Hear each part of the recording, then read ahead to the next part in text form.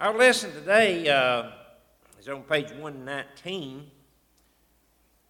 Has our text written there from 2 Thessalonians chapter 2, beginning verse 13 and going through the third chapter, verse 5, as Micah read just a few moments ago. Paul, in all of his writings, give thanks to God for various things, and in this lesson today is no different, as he thanks God for the brethren at Thessalonica, the church that he helped to bring into existence, and then for the good work they do, and other things that we'll talk about here when we get to that section on thankfulness in just a few moments. I think it's kind of interesting in the text in the introduction part of it, that the writers chose to describe the attributes of God, or at least many of them. If you'll notice in that writing, in Genesis 1:1, he's described as a powerful creator. And of course, we've studied the creation. You go back to the book of Genesis and begin reading in chapter 1 and read on there, even into chapter 2, and you'll see the creative power of God, how the word was spoken and things came to be. And that's certainly an amazing power. Revelation 19:6, he is described as the omnipotent ruler. And according to the psalmist, he is the all-knowing God. And you're given the scripture of 139, chapter 139 of Psalm, verses 3 and 4. You comprehend my path and my lying down, and are acquainted with my ways. For there is not a word on my tongue, but behold, O Lord, you know it altogether. So we also see that God is described as being ever-present. Where can I go from your spirit? Or where can I flee from your presence? If I ascend into heaven, you are there. If I make my bed in hell, behold, you are there. Verses 7 and 8 of Psalm 139. And in the New Testament, God is described as being faithful, and you can read the scriptures that are given to you there in your text in 1 Corinthians 1:9. He's a faithful God. Romans 2:4, he's a good God. Verse 6 of Romans 2, a just God. And described in Peter's writings as holy, also in John. So we have a God who is all-wise, who is all-powerful, who is all-knowing. And we sometimes describe that as omniscient, omnipresent, and omnipotent. That's what that means, those three things that we mentioned there. But according to what your text in your book says, one of the greatest attributes of God is that he is a God of what? Love. Yeah. And he uses the text found in 1 John chapter 4, verses 7 and 8 to indicate that to us. And describing that, he said, Beloved, let us love one another, for love is of God. And everyone who loves is born of God and knows God. He who does not love does not know God, for God is love. Now, God, a powerful God. Let's think about the storms that come our way sometime in nature. Those are powerful forces, aren't We think about tornadoes and the damages and things that are done in the natural occurrence of things. There's a lot of power in that. And various other things we could think about that would teach us that. But when we think about the powerful God, and there's instances in the Old Testament where God acted in a very powerful way. Can you imagine a whirlwind taking somebody up in an automobile to heaven today? That'd be hard to, driving down the road, and all of a sudden here you see this big swirling wind, and this person in this car is gone and never to be seen again. Well, there was a man in the Old Testament, something about like that happened to him, wasn't it? And that was Elijah, wasn't it? Carried up into heaven by a whirlwind. That's a powerful force. But then we think about characters in the Bible like Ruth, who had a lot of love in her heart for God and also for her family. And we think about love, we often think about tenderness, don't we? The tender care that love causes us to have. God loves us. And when you think about the love of God, your text says here, John 3:16 comes to mind. And every person probably sitting right here in this auditorium could quote that scripture, I'm sure. For God did what? For God so loved the world. Now, that doesn't mean the world as we sometimes refer to the world, but God's love for the world was his love for who? The people, wasn't it? For us. For God so loved us that he did what? He gave his only begotten Son, that whosoever believeth in him should not perish but have life everlasting. So God, the powerful and the all-wise and the all-knowing God, is a God of love and care, and demonstrated to us in giving his Son to die for us. Notice your writer there says he sent Jesus to die in our place. And because of that, that gives us the opportunity to do what? Yeah, to be called the children of God. If God hadn't given his Son to die on Calvary, we could not have the opportunity to be called his children.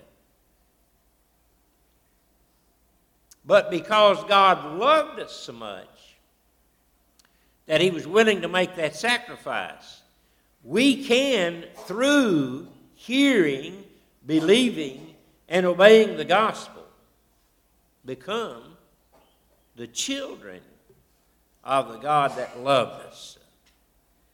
Now, look at the top of page 121. I thought the sentence that is the first sentence in that is something that we have held on to here as a congregation of God's people in the last year.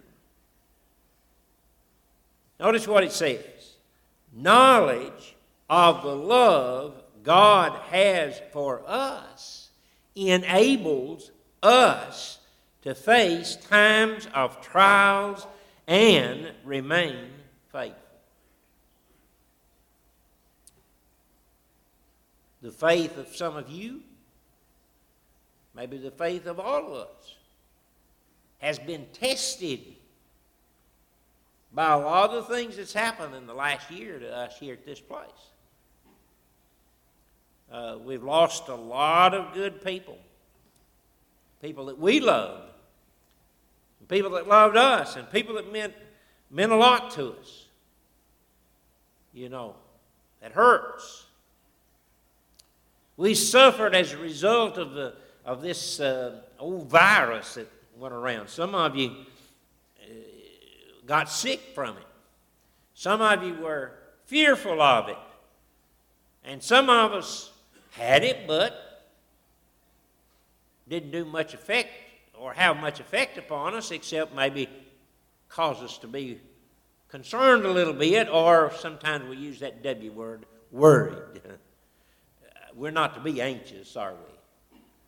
But we've had a lot of things that we've gone through in the last several months that taxed our being. But realizing that God loves us and that God gave His Son to die for us, that helps us. That really sustains us in our trials and enables us to face them, to move forward, and to keep serving the Lord. In 2 Thessalonians, Paul addresses Christians who were being persecuted for their faith. Now, they suffered open persecutions at the hands of people that would mistreat them, beat them, cast them into prison, and even kill them, as you go back and read the book of Acts, you know. Saul consented to the death of Stephen, didn't he? So Stephen was killed and sometimes considered the first Christian martyr, first man to die for the cause of Christ. That may be true from the record that we have in the Bible, but I'm sure there were others who died prior to the death of Stephen for the cause of Christ. But nevertheless, they endured persecution. Sometimes what we endure we may call persecution, but it's not persecution in the sense that these first century Christians faced persecution. Now, we've already talked about in previous lessons where Paul said that these who persecute Christians and these who are openly disobedient to God's will, they are going to be punished. When we look back at the first chapter of this book, you'll read there in verses 7 to 9 where the Lord will come in flaming fire, taking vengeance on them that know not God and that obey not the gospel of our Lord and Savior Jesus Christ. So those that are doing the persecuting, they will be taken care of eventually. And the Lord will do that because He'll render judgment on them. And just as sure as the wicked will be punished, the righteous, the faithful, verse 11 of chapter 1 says there, will be counted worthy of his calling, be rewarded. Paul, in 2 Timothy chapter 4, said and talked about the crown of life, or the crown of righteousness, which the Lord, the righteous judge, will give to all them that love His appearing. So the righteous will receive the crown and live eternally in heaven with the Lord. So when we come to our lesson text today, your writer says Paul referred to the Thessalonians as beloved by the Lord in verse 13 of our text. To Christians who face persecution for the sake of Christ, this would have been a welcomed reminder. Even though you're going through hard times, even though you're suffering because you are Christians, God loves you, and God will take care of you. So, Paul opens up our first section here today, and your authors give you that one word for the section, thankfulness. Paul was thankful as he starts out there in that section, thankful for the results of persecution in their life. What was the results?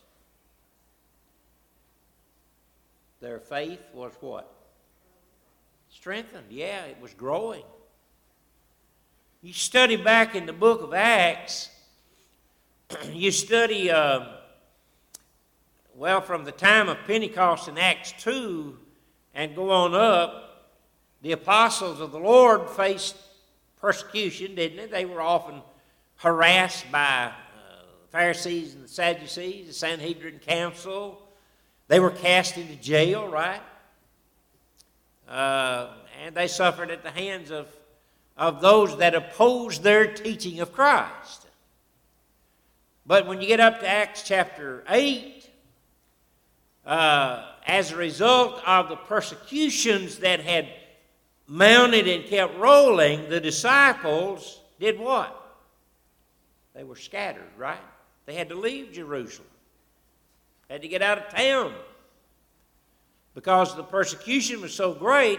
So the Bible says in Acts 8 that those that were scattered abroad did what? Went everywhere preaching the word. So the spread of the gospel came about as a direct result of the persecutions that Christians were facing, particularly in the city of Jerusalem, from those Jewish leaders. So something good came out of persecution, right? The gospel going out to all parts of the earth. Well, Paul says here, I am thankful to you that in spite of the persecutions that you've endured, that your faith grows exceedingly, and the love of every one of you all bounds toward each other.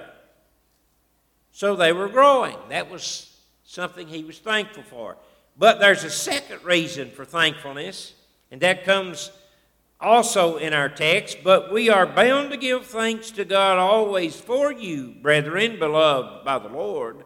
That's our lesson title today.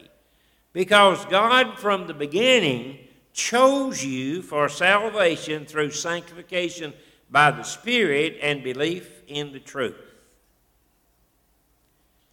So there's a thankfulness for their growth, and then there's a thankfulness that Paul had based upon, as your author says here, what God had done for them. And truly God has done so much for all of us, hasn't he?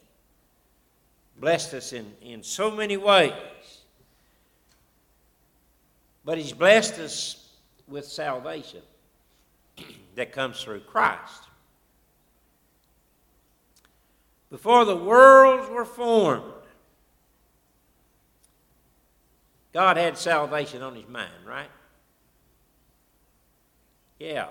There's a reference given to you there from Ephesians 3 and verse 11.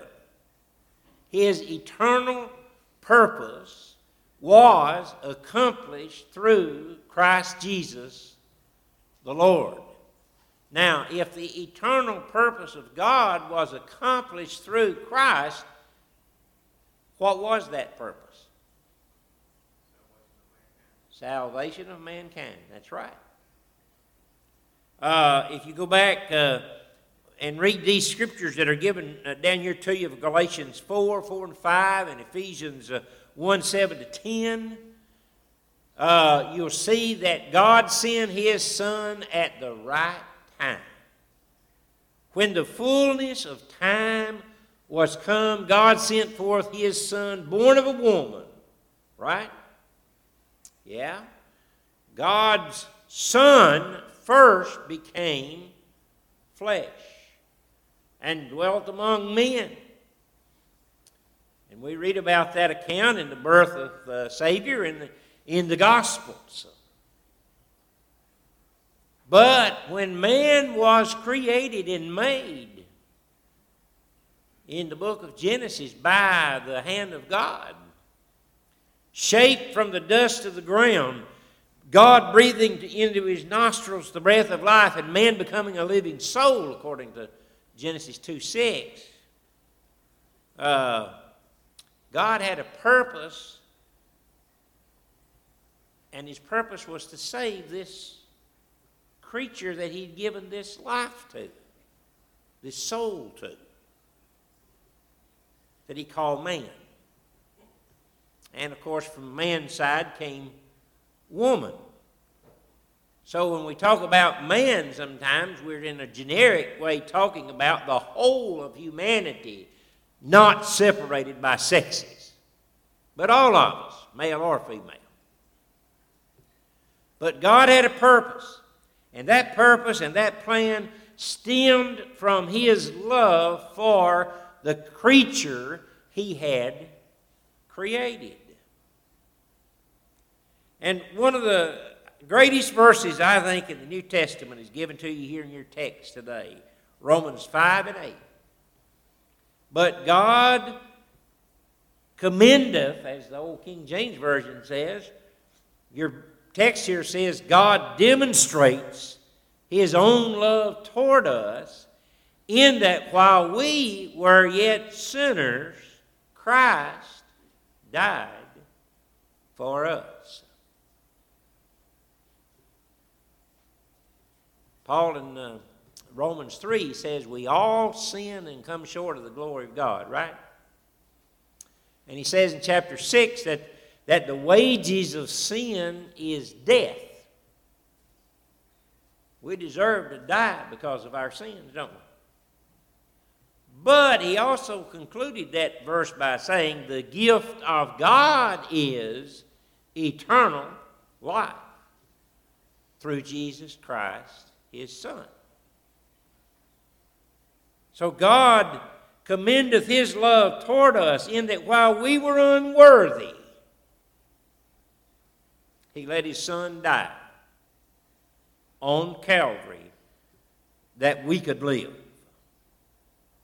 So he says it's no wonder that Paul refers to these Christians at Thessalonica as beloved by the Lord. God had provided the plan by which they and all of us can be saved. That salvation came through sanctification by the Spirit and belief in the truth. So they heard the word Paul spoke to them, didn't they? Part of the plan of salvation today is hearing the message that needs to be heard and believing it and obeying it, that we can be sanctified by God. And sanctification is no mystery. What does sanctification mean? Set apart. We're set apart for the work of the Lord.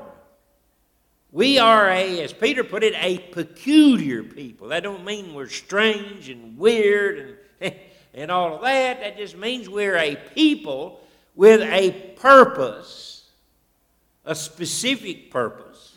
And that purpose is the service of our Lord and our Savior, Jesus Christ. So we're sanctified by the Spirit and belief in the truth. Look up here at 1 Corinthians 6:11. It's given to you there in your text. That verse follows a list in that passage of 1 Corinthians 6 that are vile people, vile sins, fornicators, adulterers, liars, and thieves, and killers, and all of that. Might be a part of the verses that precede that verse. But notice what he says. Such were some of you. In other words, you practiced those things.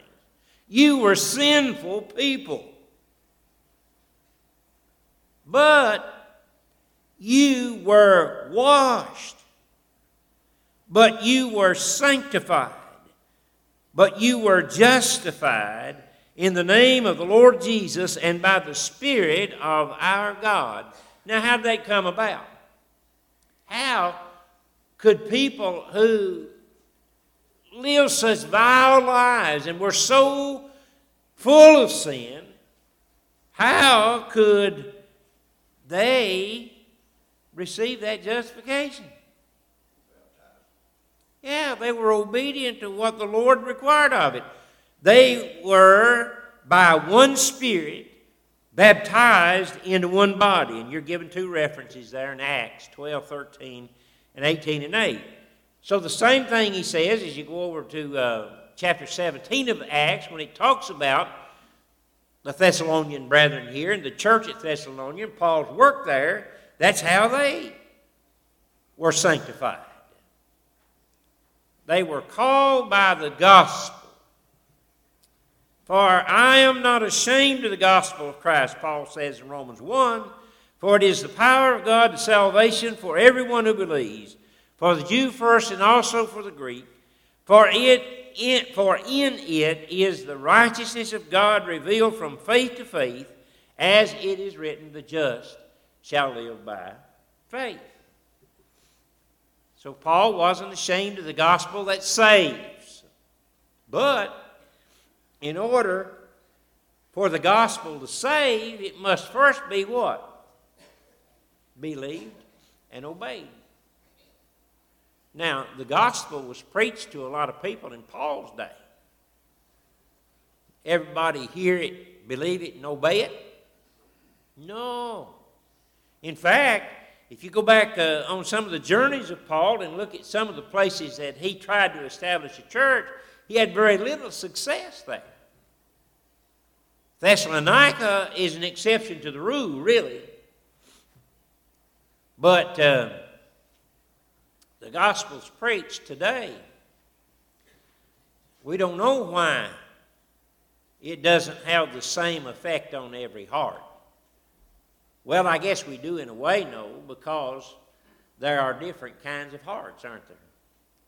Parable of the sower demonstrates that well with the different soils that are talked about in that parable. But we do know the message has to be preached. It has to be heard and understood. It has to be believed. And if we believe it, we will repent of our sins. In other words, see a need of following what we've heard and confess that Jesus, yes, is the Christ, the Son of God, and then be baptized for the remission of our sins. And that's how these Thessalonian brethren became Christians. And that's how we become Christians today. Well, we've got to move on here. Standing fast, second section. Paul was thankful for their obedience, and he was thankful for their faithfulness to what they believed and obeyed. Therefore, brethren, stand fast, holding the traditions which were taught whether by word or by our epistle. Traditions. Had a lot of problem in the New Testament with traditions, didn't we? If you go back and study the ministry of Jesus, he had to deal with a lot of the traditions of the Pharisees, the Sadducees, the Jews all together, right? Some of them, is tradition within itself wrong? No, not really. It was traditional for years here, and this goes back several years now.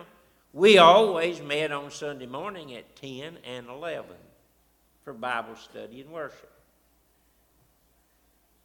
We did that. I don't remember, some of you who are here might remember. Jimmy, do you remember, was it in the 70s when we went to 9 and 10, or was it the 80s? Somewhere in those 2 decades, I think we changed and decided to, if I remember right, Vestal was in favor of that because he liked to take these trips on Sunday afternoon and be back for, yeah. But anyway, the time we meet is more or less traditional, isn't it? And the manner that we carry on our service is traditional. Now, by that I mean the order. I don't mean that we can, change doing what we do in the service. But we've traditionally said 2 songs of prayer, a song, the preaching, a song, Lord's Supper, giving, and then a song and dismiss.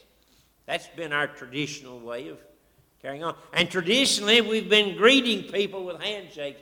That tradition may have changed in the last year. Nowadays, you fist bump, which I don't care for, really. And some people want to elbow, And that's kind of awkward to me. I don't know about you. I still like the handshake. Those are all kind of traditional type things. But that's not the tradition that Paul wanted these Thessalonian brethren to hold on to. The tradition that he wanted them to hold on to, the teachings that he delivered to them. Yeah. The doctrine of Christ. That's what he wanted them to hold on to stand fast in that. He was an apostle selected by the Lord himself, and even though he described himself as the least of the apostles, still the words that he spoke and the words that he wrote in these epistles carried the authority of God, and what he said was to be followed. Thus, we have them today to study. He was inspired of God and the things that he taught. We're to teach today, as we're doing in our classes with this book in the study of 1st and 2nd Thessalonians. So, hold on to the teaching. In 1 Corinthians 15:58, Paul said, "Therefore, my beloved brethren, be ye what? Steadfast, unmovable, always abounding in the work of the Lord, for as much as you know that your labor is not in vain in the Lord." So we're to be steadfast. We're to remain true. And that's what he was encouraging these brethren here to do. Having exhorted the Thessalonians to remain faithful, Paul expressed his desire for both Jesus and God to bless them in that endeavor. And of course, he does the same for us. We are to be steadfast ourselves. We're to hold on tight. But we have to realize we don't sustain ourselves, do we? God does the sustaining. We hold on. We remain steadfast. But when it's all said and done, what do? We put whatever cares we may have and anxieties of this life, we just lay them in the hands of God, don't we? We're saddened by Winnie's situation, but with tears in her eyes the other day when Matthew and I were with her, that she said, "They've done all that they can do for me, and I'll just wait till the time he calls me." So when it's all said and done, we don't sustain ourselves. God is the sustainer. We just cast our cares on him. Last section, many prayers. Paul wanted them to pray for him, basically, is what this section is about. And he wanted them to pray for the rapid spread of the gospel.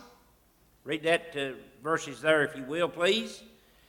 The rapid spread of the gospel, and he wanted the gospel to be accepted. He wanted them to pray that people would hear, believe, and obey the teaching of Jesus Christ.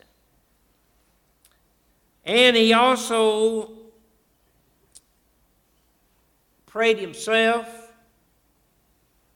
and he believed that God, as the latter part down there in 125 says, the last few lines of that, he believed God was capable of not only hearing, but also answering the prayers of his children.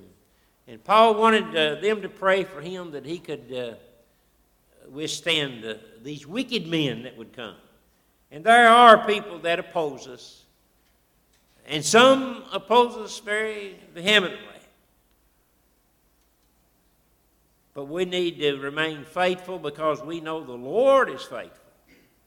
And He'll establish you and guard you from the evil one, verse 3 of that text says. I think there's a great compliment paid to these Christians. Verse 4. And we have confidence in the Lord concerning you, both that you do and will do the things we command you. Paul had a lot of confidence in these Christians, didn't he? You're doing what the Lord wants you to do, and I believe you will continue to do what the Lord wants you to do. And I believe the same concerning you today. Well, time's gone. We've gone over. Appreciate you being here with us for our class today. Lord willing, next Sunday we'll be looking at the last lesson in this series. Bow with us as we pray. Father, thank you for the day you've given us and for every blessing that we receive from your hand. Thank you for allowing us the opportunity to gather together as your people and to open your word and to study these various lessons that we think about and study from time to time. Father, help us to know that you love us, and help us to know that we can pray, and you will answer our prayers. May not always be with the answer that we want, but help us to always pray, your will be done and not ours. Forgive us and bless all that need our prayers, and bless us in the hour of worship that is to come. We pray in Jesus' name. Amen.